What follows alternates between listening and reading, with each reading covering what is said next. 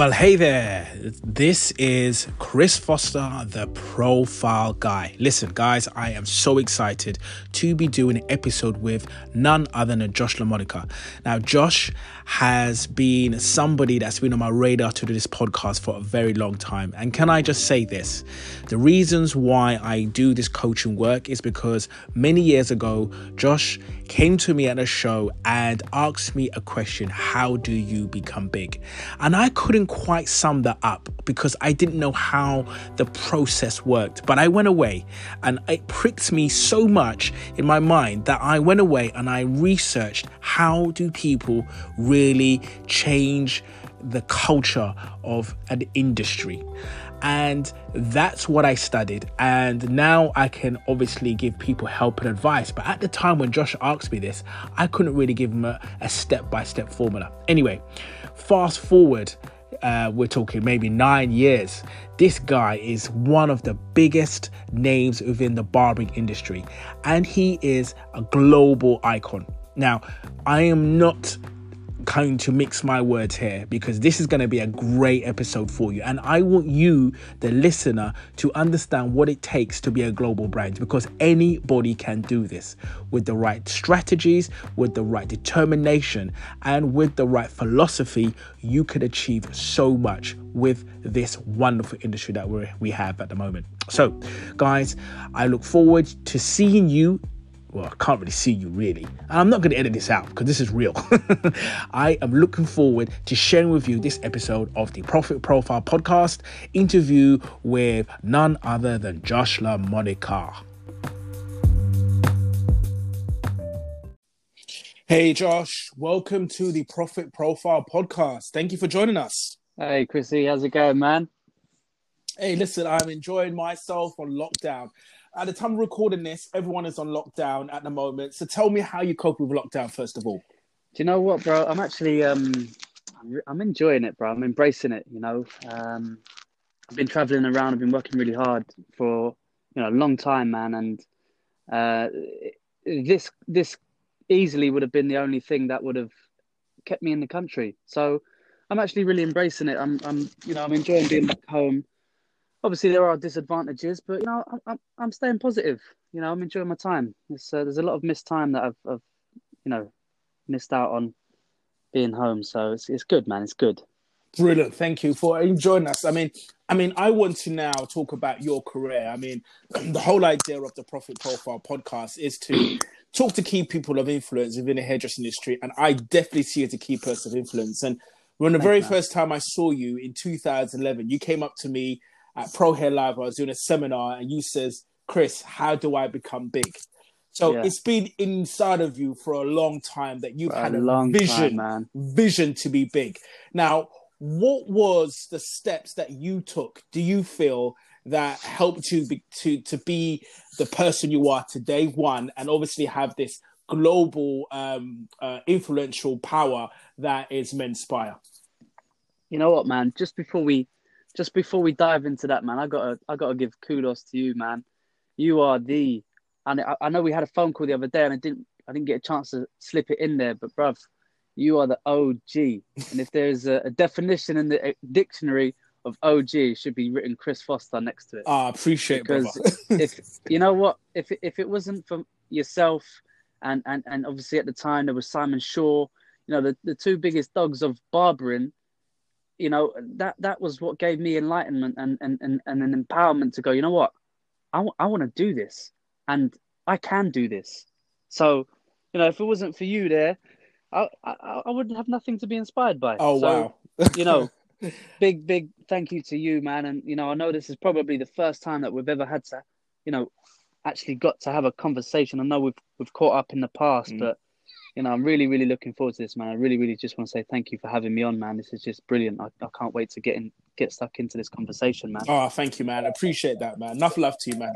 But like I said, now it's like the baton's been handed on and you are literally blazing it. So let's talk about you now, man. Of course, man. So how did you get into it? How did you get into the game? So I started cutting hair when I was 15 years old, and I was inspired by people like football and footballers having cool hairstyles and being, the height of what a young boy looks at in terms of cool and whatever. And obviously, David Beckham was a huge example of someone that had cool hair.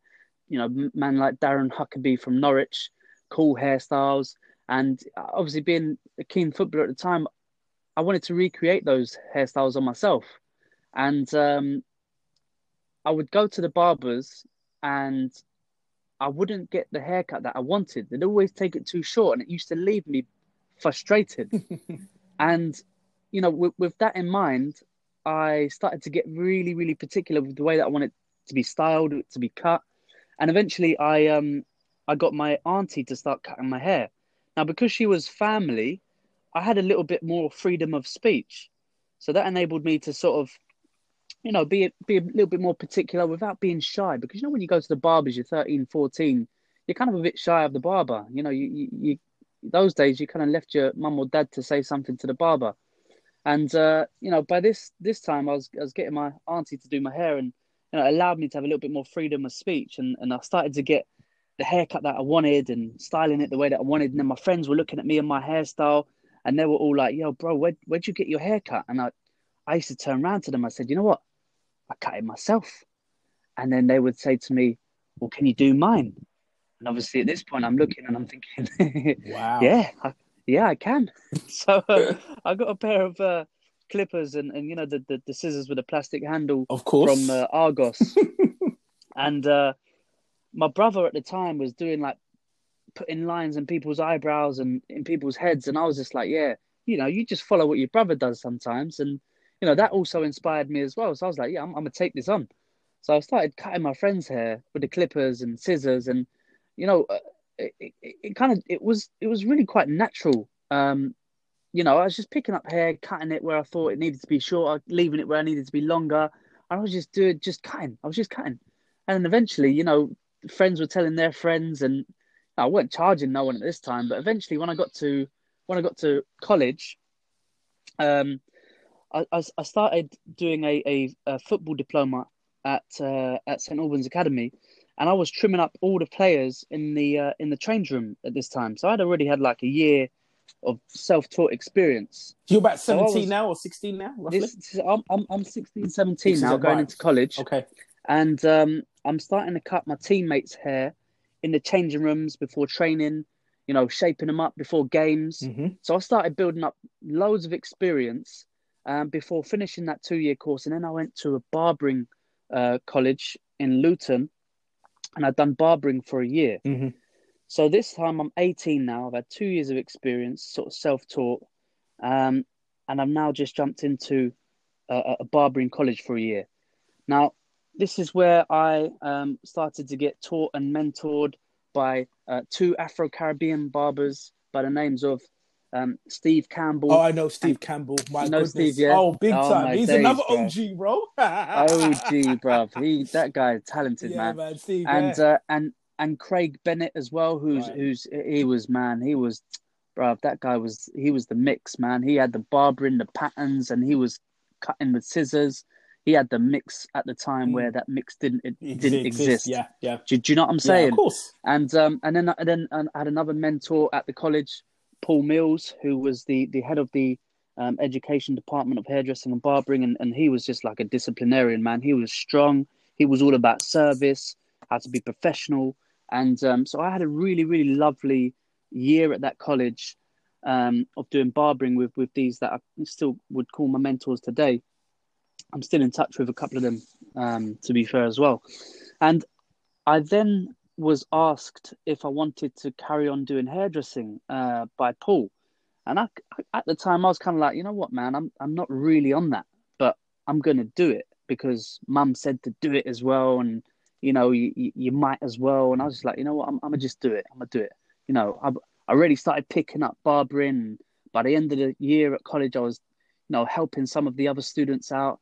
So I thought, yeah, it can't, hair is hair. It can't be that tough. So I'm going to do it. So I spent another year doing hairdressing at the college.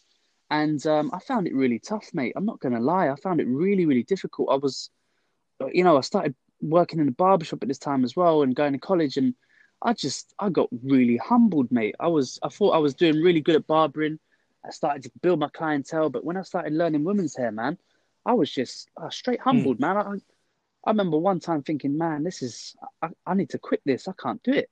It's just crazy. I'm picking up hair. I'm picking up a hairdryer and a brush all at the same time. I just couldn't understand the function, but I cracked on anyway, and I continued.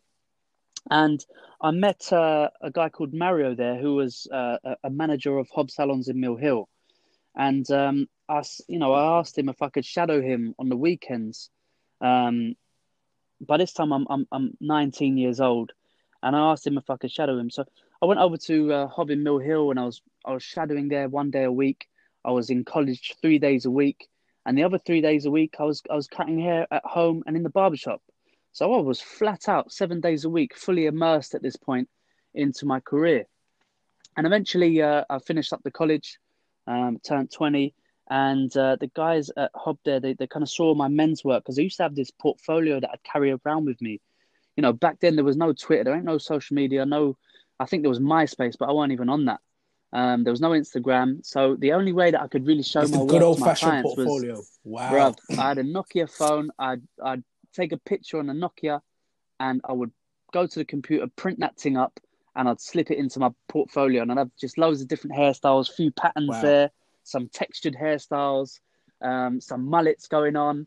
So this was like, what, 2011, Okay. at the same time that I met Okay. you. And, I'm 20 years old here, and I've been asked to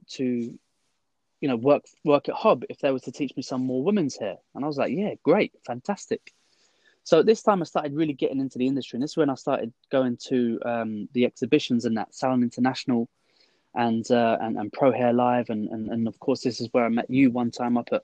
I mean, I'd seen you before, on Salon International and that, and I was just like, yeah, this gassy, bro. I need to do this. I need to hop on this thing, and eventually met you there at Pro Hair Live as well, and I started working for Hob, and uh, I've been taught in their academy for a certain amount of months to kind of pick up my women's skills, and I started working there for about 3 or 4 years, and I had one goal in mind.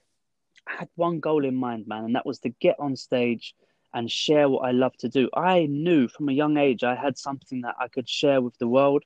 I knew that I was passionate about it, but I didn't know how to go about it. And that's when I come up to you and I said, "Yo, Chrissy, I love what you're doing. How do you do it?" You know what I mean? And I remember you telling me, enter competitions, and that was one of the main things. And I was like, damn, man, like competitions, that's a hard thing to get into, sort of thing.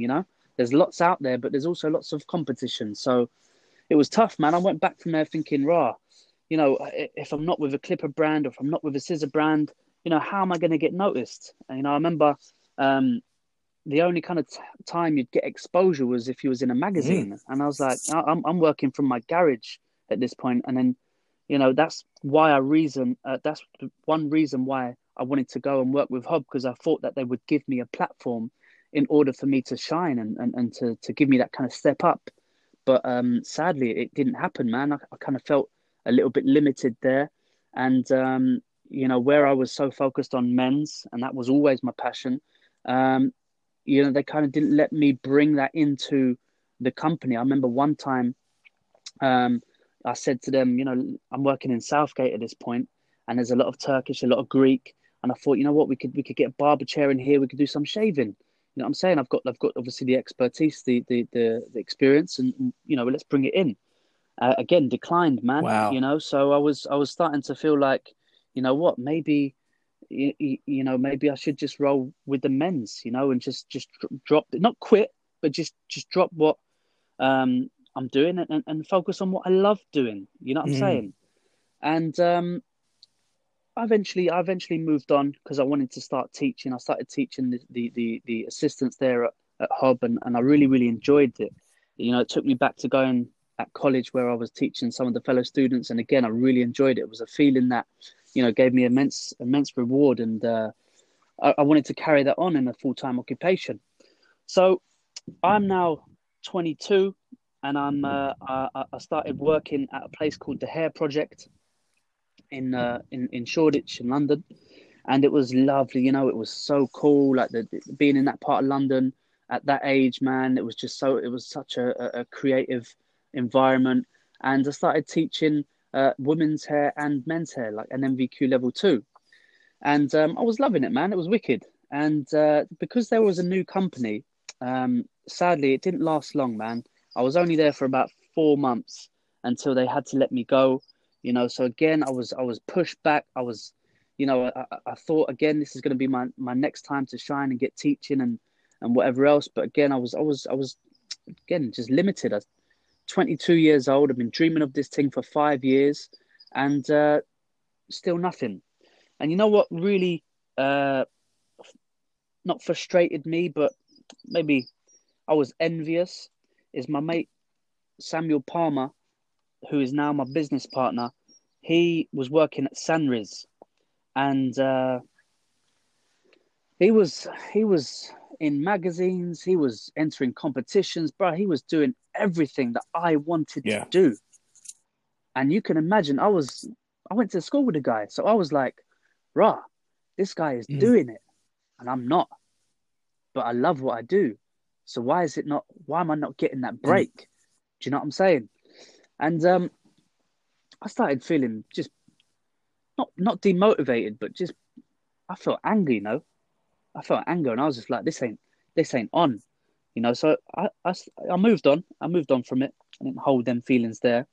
And in fact, I got back in touch with Sam, you know, because I saw what he was doing, and I was loving it. So I wanted to sort of get back in touch, congratulate him, and he saw what I was doing. I was putting out loads of men's hair work and stuff like that, you know, with my portfolio. And by this time, I think Twitter had come about, and I'd been putting haircuts on my Twitter, and he'd been seeing them. So we kind of got back in touch after a little while. And from there, we started to become socially active as well. We became friends going out and stuff because, of course, we were doing the same thing. I think when we was 15 at school, we kind of realised that we were both into hair. And then eventually by 21, 22, we sort of realised that we gave each other the nod of respect of like, yeah, you're doing good, man, and so are you. And it was, you know, we're back in touch. So anyway, I'm 22, and I started working back in my grandmother's garage, and I started building up my clientele, and I was, you know, building up this reputation in my local area.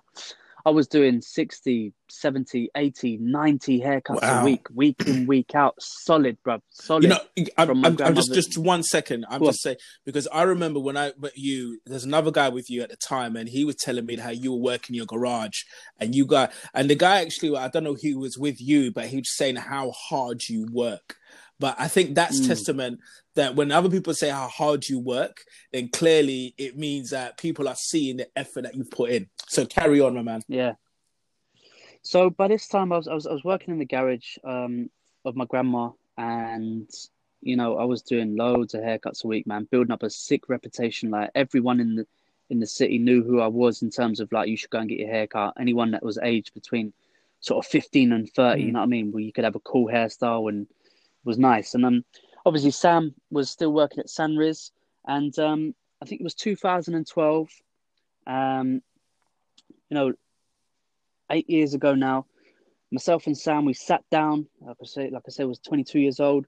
We sat down, had some lunch. We said, you know, one day, man, we're going to open up in St Albans, in our local town. We're going to open up a sick shop where, you know, guys can come and get sick haircuts, get some refreshments, appointments, and just a nice environment for a man to come in, as opposed to back then, which was, you know, you'd walk into a barbershop, you read newspaper, you wait your turn. Or you'd go to a salon, you'd have a nice experience, but the haircut would be average because they're not men's specialists. You know what I'm saying? So there was a niche at the time, and we wanted to create that. And we were, you know, laughing and joking and sitting at the table eating some lunch, and we were saying, you know, 2014, we'll do it, man.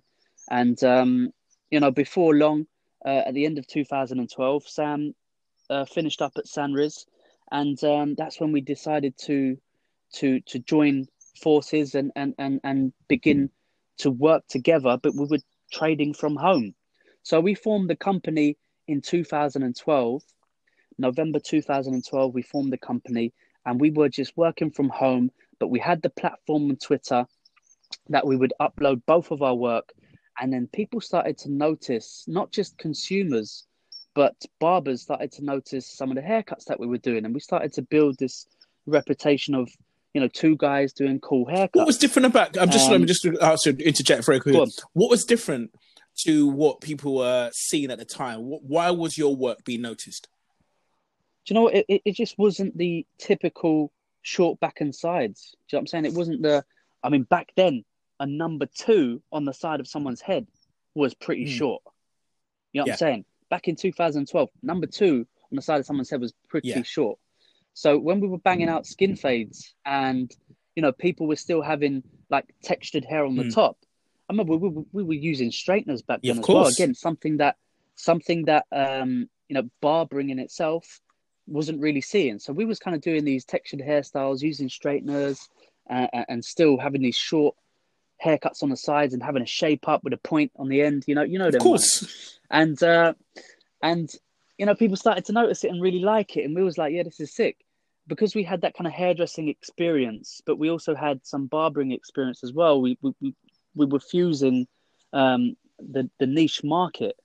You know what I'm saying? And so people like our clients were really, really happy with our haircuts, and obviously they started to recommend their friends. And this is where hair started to evolve. You know what I mean? Trends started to evolve into something new and fashion forward. And again, with icons like David Beckham, who were changing their hair all the time, it allowed us to kind of form some inspiration and keep rolling with the times, man. And that's certainly something that we developed as a team, at that time. So, as time went on, 2013, we started focusing on the brand, and we started to we done a London Fashion Week together. Again, no salon at this time. We were just 2 guys working under the same name, under the same banner, and we just started working together. And eventually, 2014, February the 2nd, we opened up the doors to the very, very first Menspire salon. And that's how it was pre-Menspire. That's my journey pre-Menspire.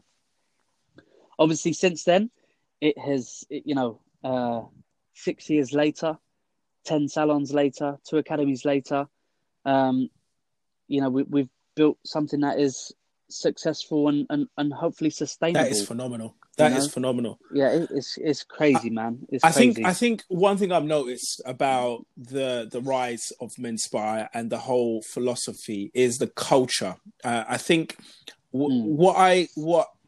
generally as a profile coach, I speak to people about how they develop brands, how they develop an idea, a concept. I think what's very apparent is there is a culture in your system, in your company. Yeah.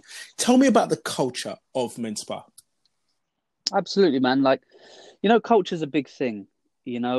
There's only 2 ways to influence human behavior, and it's either to manipulate it or inspire it. And what we want to do as a team is to be able to inspire the rest of our team to be a professional inside in the barber industry, as we should expect it, and ultimately forming a culture will breed good staff. And I think in the barbering industry, everyone suffers from trying to find good staff, but it's not about trying to find good staff, because what is good staff? Someone that cuts hair good? No, that's not good staff, man. Good staff is someone that has a professional and coachable attitude. Because the skills we can work on, that's not a problem. We can teach you what you need to learn. But one thing we can't do as a company is we can't teach you how to be polite. We can't teach you how to have good manners, man. That has to come from within. That has to come from you, your upbringing, and whatever else, that brings that to the table. And, our culture is ultimately to define the quintessential man of service. You know what I'm saying? And if we can develop that, then we are going to have a business that is sustainable. And a business that is sustainable is one that's profitable. And in this day and age, man, that's the salon of success. Mm. So what do you think people... So obviously you've built for one shop. Now you have, you said 10 salons now? 10 salons. Yeah. and 2 academies, and obviously an international presence. Let's not even go there about the shows, the shows that you do all around the world.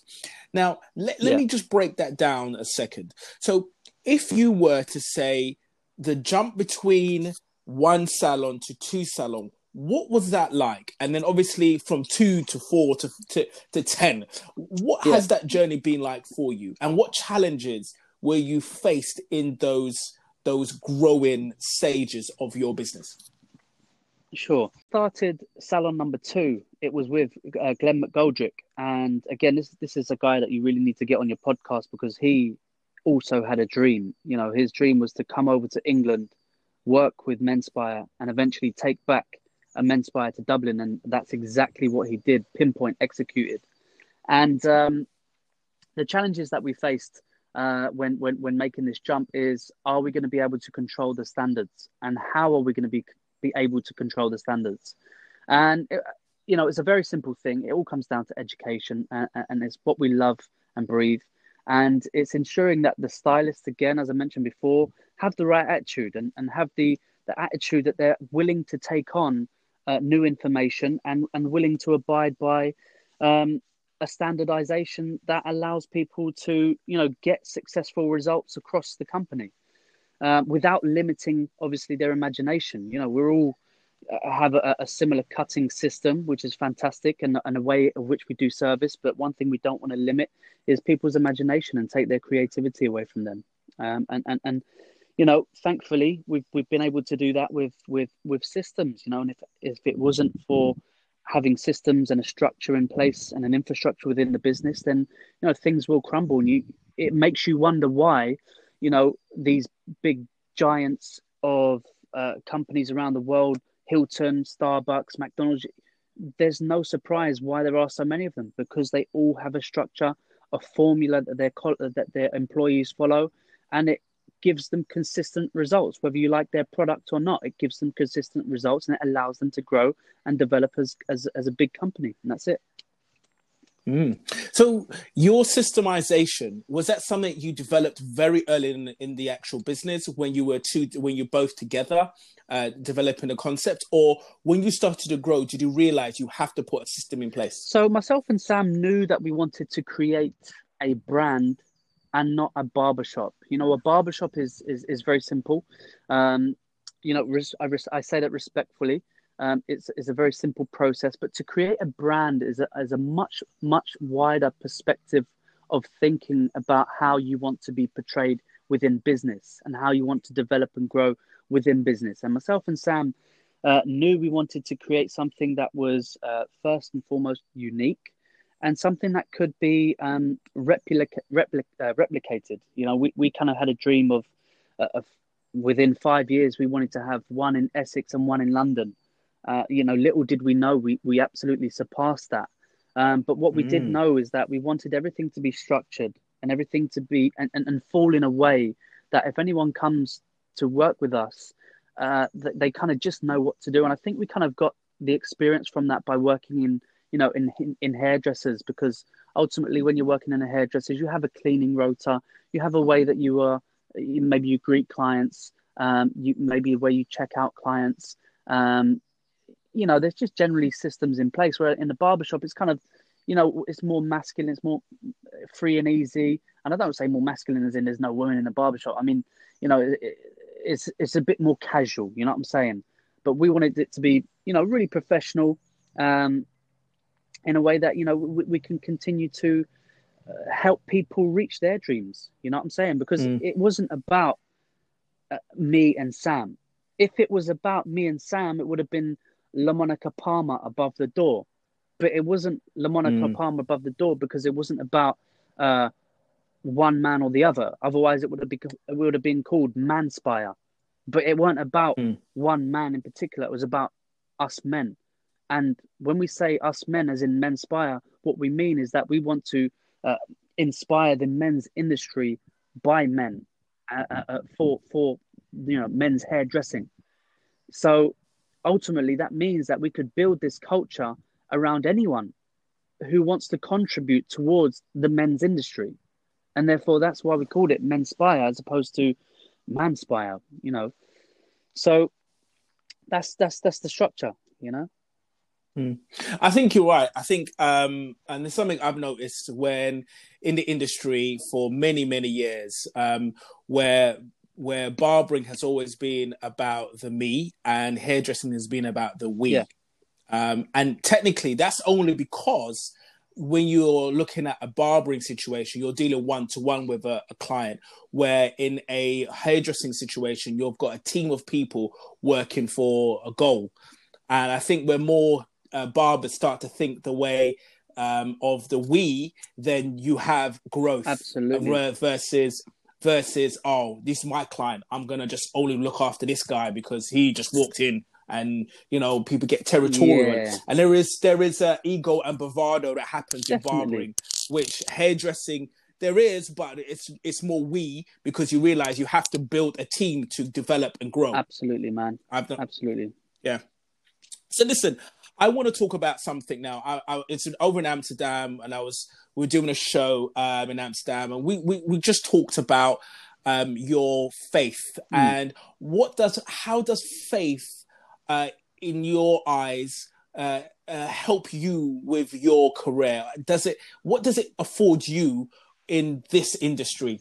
You know what, man? It's interesting, you know, because it's quite a touchy subject in some respect, you know, because people that may listen that don't have faith will tend to par it off a little bit, and I'm gonna just say, you know what? I've had people ask me, do you know what I'm saying? What would you get out of praying? I pray every day, Chris. I pray every day, you know, Hmm. and And listen, in times like this, listen, I think everybody's praying, regardless, you know what? whether It's you true, believe or bro. not. It's true. In times like this, bro, we're in a situation, man. We're in a Yeah, situation right now where, we are in a bro, situation. many people are realizing that in the absence of work and entertainment, their lives have very little meaning. You know what I'm saying? And they are being Mm, forced. We are being forced to look in the mirror and mm, understand that, you know, we're not happy mm. with what we see. That's true. You know, and That's true. the beauty of having faith is that it fulfills someone from the inside out. To answer your question, that is it. Mm, You know what I'm saying? And mm, people ask me all the time, what would you get out of praying? You know what I mean? They ask me this, and I tend to say, you know what? It reduces stress. You know, it reduces anxiety. It reduces pressure. It reduces any form of depression. It gives you hope. It gives you light. And ultimately, all these things that I lose, that is ultimately the gain. The fact that I lose, you know, all of the stress and pressures of owning a business, you know, when we pray, ultimately, that's what we gain. We gain a really, really uh, chemical balance that, you know, one can't do without meditating or praying. You know what I'm saying? mm, So for me, mm, it gives me a really, really balanced sense of well-being, spiritual well-being, mental well-being, emotional well-being, and I think that's probably one of the most important things that you can have away from any type of material gain in this life is just to be balanced and just to be constantly at ease and happy. You know what I'm saying? mm, mm. And I think that you need that balance. I mean, I've traveled extensively doing, barbering and showing and sharing, and I can imagine your calendar is like the most hectic Oh, it's mad. that it can be. So tell me a bit about your travel calendar. What's that like, and how you manage. I mean, of course, having faith helps you manage and gives you balance and stability, but you've got a family and all that sort of stuff. All these things are going on. But tell me how you manage your travel commitments. Um, And what does it look like? What does your calendar look well, right now it looks like I'm home for a long time. like? Which is a Yeah, blessing. it Which is a is, man. It is. blessing because it refocuses and centers us. But let's say if you didn't have the kind of the ground, obviously the kind of grind down that we had. Let's say maybe a year ago. What You was know what? your calendar like? 2018, 2019, 2020. every January, I say to myself, you know what? I'm gonna slow down. I Mm, need to slow down. mm. And every year, I just seem to speed up. It's mad. You know, and oh man, I was due to, before this, I was due to go uh, every single week away. You know what I'm saying? Wow. And you've got a young I family, do. and you were I've just got a little 2-year-old, man, and I've been wow. buying uh buying my time until I Mm, kind of said, I remember saying, when she gets to 2, I'm gonna really make sure that I slow it, because at them times there where they're learning to walk, talk, I don't want to be missing that, and I want to help develop that. And mm, you know what? If it wasn't for this epidemic now, I probably still would be speeding up, quite selfishly in some respect, man. You know, mm. I love what I do, and that, You're bro, driven, and that's the thing. I mean, it's a turmoil, it's an inner turmoil. I've been there. I've had a young family, and for the sure, man. commitments that are pushed on you is it's tough. But you're driven. You've got a purpose, and you want to do what you can, and that's only it's the thing of having a family and obviously doing the work that we Of love. course, man. Of course, it's a temptation as well. When someone says to you, you know what, can you come to Italy and do this show, or can you come to America and do this show? You have a 50-50 response of saying yes or no, and it's like, that love for what you do is like taking you towards the yes, but the fact that you're going to be leaving your family for 3, 4, 5, 6 days is like, it's the no, and it's like, shit. I I have to just choose every single time, and there's definitely a part of you that feels guilty in many occasions, but you kind of do have to bring yourself out of that position and look at the bigger picture, and understand that you are providing for your family, but at the same time, if you've provided already, then what are you providing for? Are you doing it out of ego, or are you doing it out of love for your family, or love for the craft? Like, you have to check your intentions, man. Especially Mm, when you're getting asked to do something every single week. You check your intentions and say, what's it going to bring to the table ultimately? Is it going to help build your profile? Is it going to help uh, build your bank? Is it going to help build a certain country? You know, is it going to help build your family? Well, what is it going to do for you? And then obviously from there, you've got to sort of weigh it up and say yes or no, you know? mm. So, I'm going to ask another question about the whole idea of the profile. Mm. So, building a Menspire profile, how did you go about putting the groundwork in and the foundations for building a profile to have this international Mm. You know what? presence? So it all started with the MH Fed and Adam Sloan. There was a competition called the Young Feds back in 2015, I believe.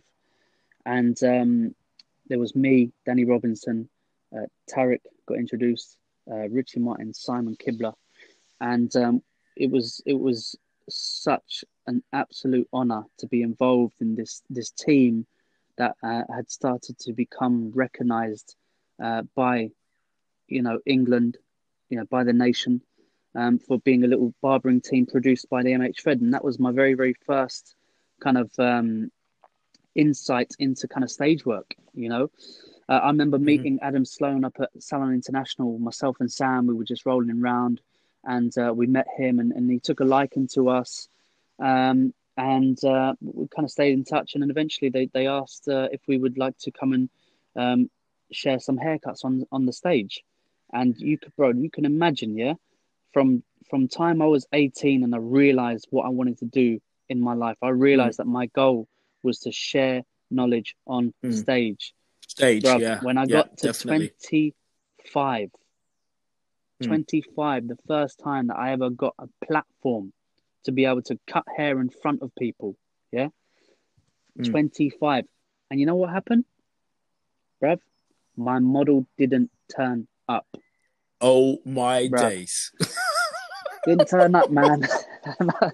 It's funny because Sam had his model, Charlie had his model, and Uh-huh. I was just like, oh man, this is just, and I was vexed, bro. I was angry, Yeah. and ever Yeah. since the guys have just took the mick out of me since, you know, chucking photos in the group of angry man faces and that, and saying that's me. And but you know what, the model eventually turned up, and they gave me a second. They gave us a second slot, man, and I think the guys were like, "Nah, I'm not gonna do the second slot," and I was like, I am. This is it. Mm, So I mm, ended up doing it, mm. man. And you know, they the guys on MH Fed Adam and that they loved what they saw from us all, and you know, eventually I got into this team of the MH Fed, and that was it. We started doing some shows around the UK, and I started building up a kind of reputation, um, you know, for doing some cool haircuts and speaking uh, my mind to Mm-hmm. people, and you know what, it's true. People will never forget the way you make them feel. And that's how I think I built a really lovely stage presence in terms of talking about what I do and in joining people through my experiences. So Mm. that's where it all kind of started. And then myself and Charlie, we were up and down the country taking classes at people's salons. And then eventually we built our team, which allowed me to bring in people like Janelle at the time, Glenn, Gianni, you know, to come on board and join me in this education process, because I didn't want it to be about one man again. It was Menspire through and through, and I want people to contribute towards education with the, you know, their own being as well. Like we had one guy called Janelle who was a really really talented haircutter. He grew and grew and grew, and he had a really really cool way about his teaching. It was really really laid back, but you know, people enjoyed that, and I wanted people from my team to experience that as well. So eventually we started traveling worldwide, and what can I say, man? 35 countries later, 2020, here we are. You know, Wow. it's been a dream, mate. To be honest with you, Yeah. it Yeah. is. It's been a dream. I'm living the dream. I don't know really Mm. what else to say. Well, listen, that's what it is. I think most of, and you know, we all have this dream to kind of be the best that we can be. And I think some people fall short, or they sell themselves short, that they cannot achieve that dream. Yeah, And it's a testament of one, hard work, two, seeing opportunity, and also asking. Because, like I said, if you don't ask, you don't get. And you've obviously asked a few people. You've been in the right place at the right time. Put yourself forward, and that is as a testament of where you are right now, which is phenomenal. Which is phenomenal. thanks, man. So the brand. Do you think the brand has helped you with the profile? I mean, has the brand or the brands helped boost your profile personally, or do you think people buy into you as the kind of one of the heads of the brand? I think it's a little bit of both. I think people like to, you know, hold on to a brand that is prestigious. It's the same way that people buy Adidas or people buy Nike. Do you know what I'm saying? People hold on Mm, to a collective community, mm, and mm, also people do buy you. You know, you are your own person. You are your own. You have your own thoughts and feelings, and people also buy into that. And you know, but you know, for me, it's always the same goal, man. It's all about the company that you keep, and I can humbly say, you know what, Chris, I have the best company in the world, mm. and I don't mean that. Brilliant. I don't mean that by saying, you know, Menspire is the best company in the world. It's this, is that, like it's got no flaws. What I mean is that I have the best company around me, because these are the people that support me, and these are the Mm, people that I support, and that's what I mean when I talk about the best company, and that's what everyone should strive for. You know, even in their small barbershop to their big companies, you know, having a strong team around you that have your back in times where you know you might doubt yourself. This is the company that we need to keep around us, man. mm, mm. I think that's fundamental. What you just said there. It's the company is the we, not the again the what is on top of the door. Yeah. It is the and having that philosophy clearly has made you very very successful. That's Mm. phenomenal. So, you know what? I am really kind of really excited to ask you this other question. And I know you've always been one that's obviously been on stage, you've talked a lot, you've shared a lot of philosophy about the industry. Tell me one thing right about now that has, if you were to tell somebody one piece of advice, right? One nugget, right? From man like Josh Lamonaca, right? Okay, what would that be? What would that one piece of You know advice what? be? If people are listening to this now during the epidemic that exists, you know, you have got two buttons. You either press the reset button whilst we're in this quarantine, or when we get out, you're going to press the regret button. Wow. You know, and what? Let me get deep into that. What I mean by that is, Oh yeah, I want to hear bruv, this, man. if But this, I'm about to go. we, I love to go deep. bruv, we have, well, we don't even know. It could be 12 weeks. It could be 3 weeks. But however much time it is, you need to focus on what you want to get from your life in the next 12 weeks, in the next 12 years. And if you're not doing that, then you are going to be tapping that regret button, because this time here is where we have the opportunity to recover and then discover what we want from our lives. And that's it. Wow. Oh man, that's some serious look at at people's intentions and moving forward. And I think that's the beauty of looking at, again, I see this personally. I see this as an opportunity like yourself. It's just, I'm now refocusing. I love coaching now. So my passion now, Josh, is not teaching people hairdressing. Can I just say that you inspired me to break down the whole process of building profile. Wow. This is why I do now. Wow. That because you asked that one question, how do I become big? I said, you know what? I want to break it down and have a simple step-by-step formula for everybody who wants to. And I believe that everybody can, but not everyone will. Brad, you know, if you had this 10 years ago, how much easier it would have been for me? Oh my day! Well, this is like it's like 10 years in however many sessions, bro. This is honestly, man. Like you know, when there was only magazines back then, there weren't Twitter weren't a thing. Like, you know, on social media now, you have many people becoming an ambassador of a scissor company, Bearman becoming an ambassador of a clipper company, a product company. Like we didn't have that. I didn't have that opportunity. But now it is right there in your face, you know, and people need to be making the most of this, man. You know, people need to be reaching out. Like, I couldn't just reach out to Weller when I was 19 years old. I couldn't reach out to, I don't know, L'Oreal. I couldn't reach out to these people as a young man working from his grandmother's garage. That just wasn't possible. Now you can just tap the message button on the Instagram page, and you can just say, hey, look, I'm trying to do this thing. Do you need people? Or how can I do this? Or how can I do that? You know, and this is a great time right now for people to start studying, you know, what they want to get from the rest of their career, and taking coaching sessions from you to really find out how they can, you know, become that platform artist and stuff like that. And, you know, man, it's a simple saying, like, is your mind full, or are you being mindful of what you're doing? You know, you could be watching Netflix, or you could be watching Chris Foster. Do you know what I'm saying? Wow. This right now is an opportunity to really uncover your best self, and it just takes time, and we've got time now. Josh, I didn't realize you're so deep, my man. Bro, I'm really telling you, I'll keep going. I'll keep going, bro. Still waters, bro. This is talking about still waters, my man.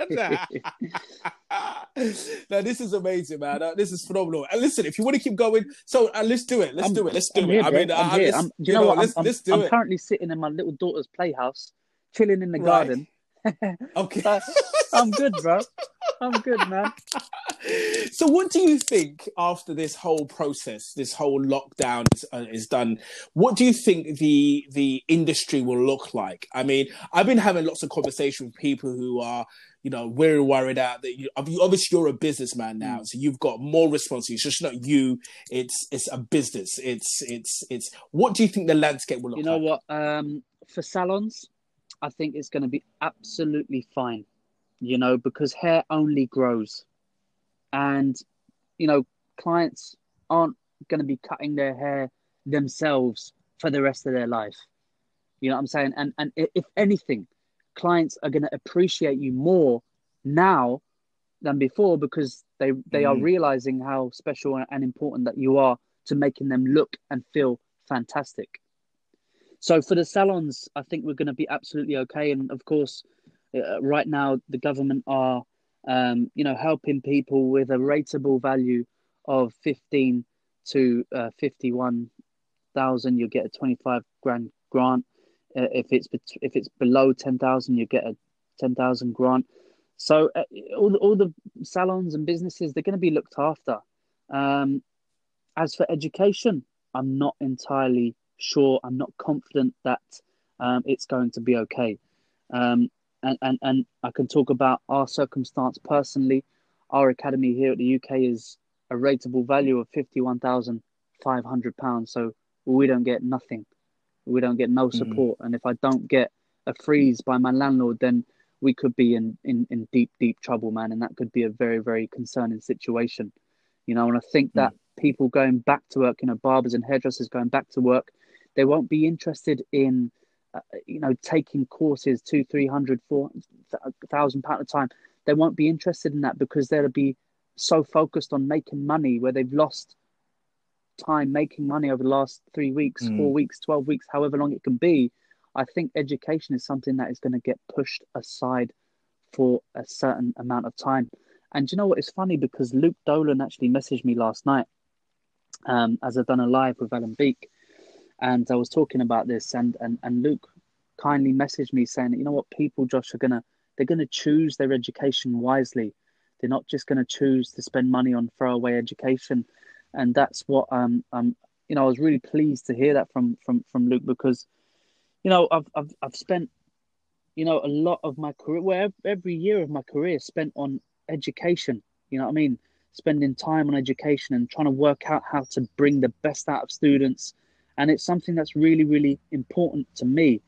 So to see anything fall from this pandemic would be really, really, really quite emotional, man. Mm, mm. But So, what would you say to somebody who was considering becoming an educator? Because over the last couple of years, there's been a flood ooh, of people coming mm, into the industry, and I've seen it. And I think for me personally, when everyone zig, I zag. So I jumped off yeah, education.